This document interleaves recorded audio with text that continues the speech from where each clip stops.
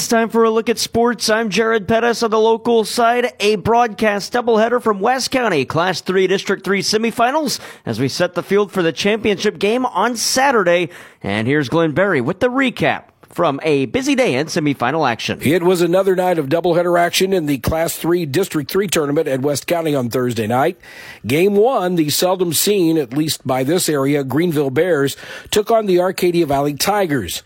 Greenville used a quick start and a dominant rebounding game to end Arcadia Valley's season with an 84-58 win. Both teams came out shooting fairly well, but Greenville went on a 13-0 run and never looked back. They led 24-10 at the end of 1, 41-21 at the end of 2, and looked to be running away with the game headed into the second half. However, Arcadia Valley came out smoking in the second half. Back-to-back-to-back threes by Gavin Douglas and one by Gage Douglas, sandwiched around field goals by Greenville, pulled AV within 13 points, but they couldn't get any closer. Both teams finished the quarter scoring 25 points apiece, and Greenville put it out of reach with an 18-12 fourth quarter that gave us a final of 84-58 Greenville. After the game, Arcadia Valley Tiger head coach David Prater. Command the boys, though. I thought we battled because they jumped on us early, and we clearly could have put our heads down and they could have got away from us early. But we commanded them for keep battling, keep coming after them. Shots wasn't going in, nothing was going our way, and we still battled and went in at halftime with a 20-point lead. And we talked about it. Hey, just keep your heads up. It's not gonna, it's not gonna be an easy battle, but as long as we keep battling, we can live with the result. The Greenville Bears were led in scoring by Easton Evans with 25. Trey Porter had 18. Cooper Sturgeon had 15, and both Jimmy Marler and Talon McDaniel finished with 11. The Tigers were led in scoring by Gavin Douglas with 20, while Gage Douglas had 11. AV finishes the season at 11-14, while Greenville improves to 17-6 and advances to the championship game on Saturday. On to the second game, the number 2 seed Kingston Cougars taking on the number 3 seed West County Bulldogs.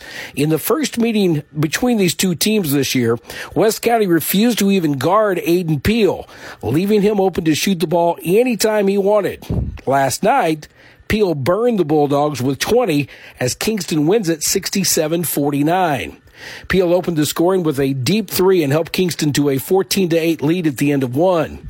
The Cougars increased their lead to 33-19 at the half and came out in the second half pushing the lead to 21 at 48-27 headed to the fourth quarter. From there, Kingston hit their free throws while West County struggled, shooting numerous desperation three-pointers. Final once again, Kingston 67, West County 49. First, we hear from West County coach Chris LeBrier. We've struggled all year shooting the basketball. It's just one of those things. We've worked on it. We've tried to talk about it and just different things, and it's just it kept going. Kingston head coach Paul Hamilton. We put ourselves in a position to be where we wanted to be at the end of the season. You can't win it if you're not in it, kind of deal. So we're happy with where we're at. It was a battle all night. I mean, my guys are worn out, as they should be. West County is great about providing a battle all 32 minutes, and they did that tonight, and we knew we were going to be in for a dogfight, so I'm happy that we were able to come away with a win. They really pushed us the whole way, so happy with the result. Kingston was led in scoring by Cody Yates with 24, while Aiden Peel finished with 20. West County was led in scoring by Levi Hale, who finished with 17 before fouling out with under a minute left to play in the game. Jackson Campbell had 12 and Carter Reed had 8. West County ends their season with a record of 16-12, while Kingston moves on to the championship game on Saturday night with a record of 17-9. Once again, our finals from Thursday night, Greenville beats Arcadia Valley 84-58, and Kingston beats West County 67-49. That sets up a championship game between the number 1 seed Greenville Bears and the number 2 seed Kingston Cougars on Saturday night at West County. From the Class 3 District 3 tournament in Leadwood, for KFMO B104 Sports, I'm Glenn Berry. Glenn, thanks. In the Class 2 District 4 tournament semifinal at Valley Caledonia, the host club Vikings fall to the 3 seed Brentwood 46-42. Valley Caledonia season comes to a close. Other boys basketball action. Potosi was at DeSoto. The Trojans win 74-37. The Farmington Knights were at home against Union, and the Knights win at 73-67. St. John beats Perryville on the road 54-40. And Central was at Poplar Bluff, and the Mules hand the Rebels a second loss in as many games, beating them 79-74. Girls basketball, Lutheran St. Charles was at Central, and the Lady Rebels fall in that one 69-55. Fredericktown played host to Dexter in Culture Night, and Dexter wins at 48-34, and North County falls to Owensville 52-23. Coming up today on the local site, a Class II District 3 championship game on the girls' hardwood. The top seed Bismarck Lady Indians take on the 2 seed Lesterville with Ellington. And boys basketball, Herculaneum is at Fredericktown. Broadcast-wise, we are idle today and back at it tomorrow. We'll have 3 total broadcast games. Class 3 District 3 championship on KFMO at 6 o'clock with pregame coverage starting at 5:30. It'll be Kingston and Greenville from our broadcast on Thursday that set the field for this one. Then on KFMO Sports Plus on Saturday, Mineral Area College action. The Mac Cards and Lady Cards get their final home game and sophomore night from the Bob Sechrist Fieldhouse as they host State Fair Community College. Coverage of that one starting around 4:30 with tip-off times of 5 and 7. NHL, the St. Louis Blues were in action on Thursday against the New York Islanders, wrapping up a homestand. Alex Ferrario and the Blues Radio Network have the recap. Last night, the Blues closed out their 4-game homestand as they welcomed in the New York Islanders. It was Zach Bolduc's debut.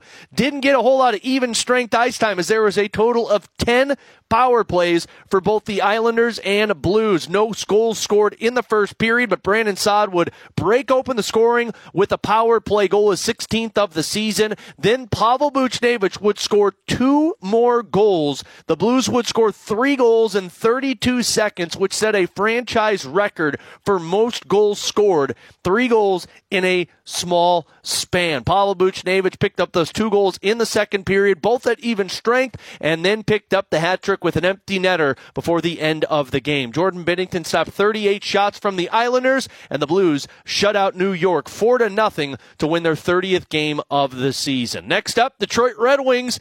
Saturday, 11 a.m. puck drop, 10:30 pregame skate on the St. Louis Blues Radio Network. Alex, thanks. Blues interim head coach Drew Bannister says despite jumping to a 3-0 lead with those 3 goals in 32 seconds, he didn't like the way his team played. To be honest with you, I didn't like the way we played after that.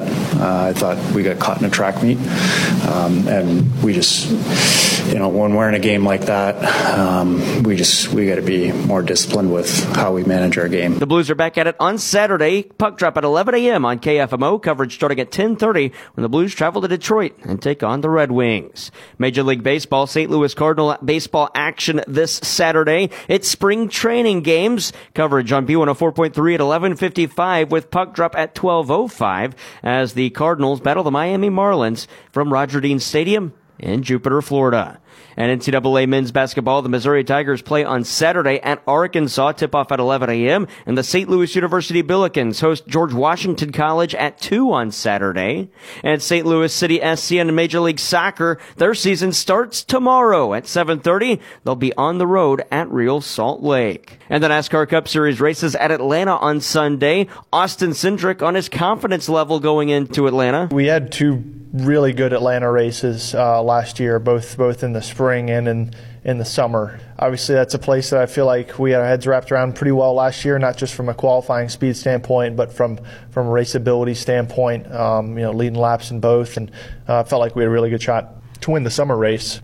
For me, curious to see if that translates over. Obviously, we have a lot of changes, coming into the new season with, kind of a new body kit and aero package there from a Ford perspective. But I think it'll be a great opportunity race for us, really. Early part of the season, Daytona and Atlanta, but also 2 races that could set you in a pretty big points hole very quickly. Coverage on KFMO of the Ambetter Health 400 from Atlanta starts at 1 o'clock. That's sports. I'm Jared Pettis.